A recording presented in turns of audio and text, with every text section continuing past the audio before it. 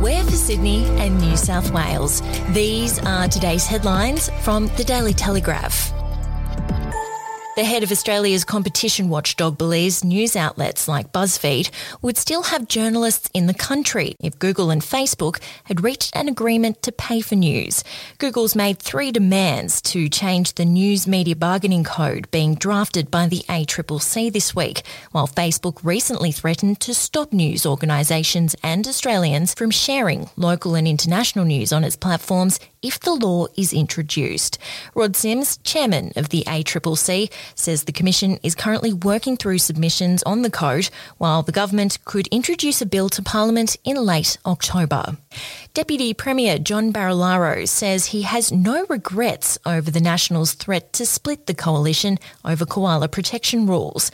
This comes after a senior Liberal minister slammed his politically reckless behaviour.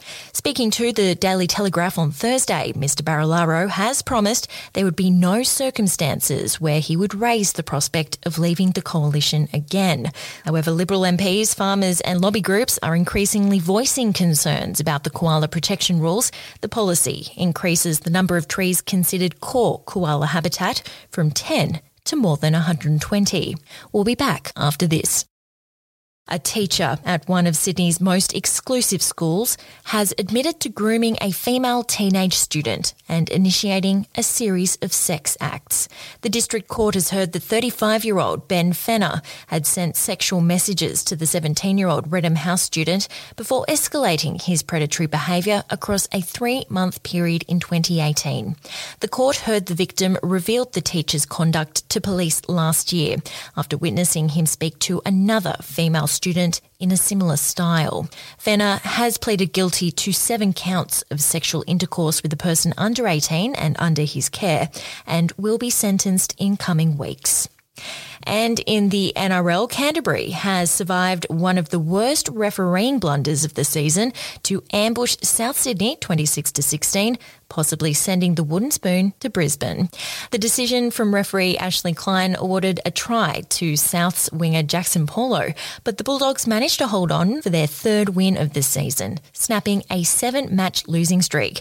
Meanwhile, the red-hot Penrith Panthers could secure the club's first minor premiership since 2003 if they manage to pull off their 14th straight win in Townsville tonight against the Cowboys. And that's your headlines from the Daily Telegraph. For updates and breaking news throughout the day, take out a subscription at dailytelegraph.com.au and we'll have another update for you tomorrow.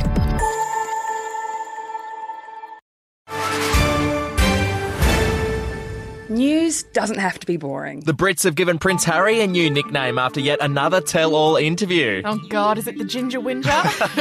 Let the team at news.com.au get you up to speed each day with their podcast, From the Newsroom. A couple were busted joining the Mile High Club. Well, I guess they can't fly Virgin anymore. Politics, sport, red carpets, royals. Get all the goss in just a few minutes. Follow From the Newsroom wherever you get your podcast from.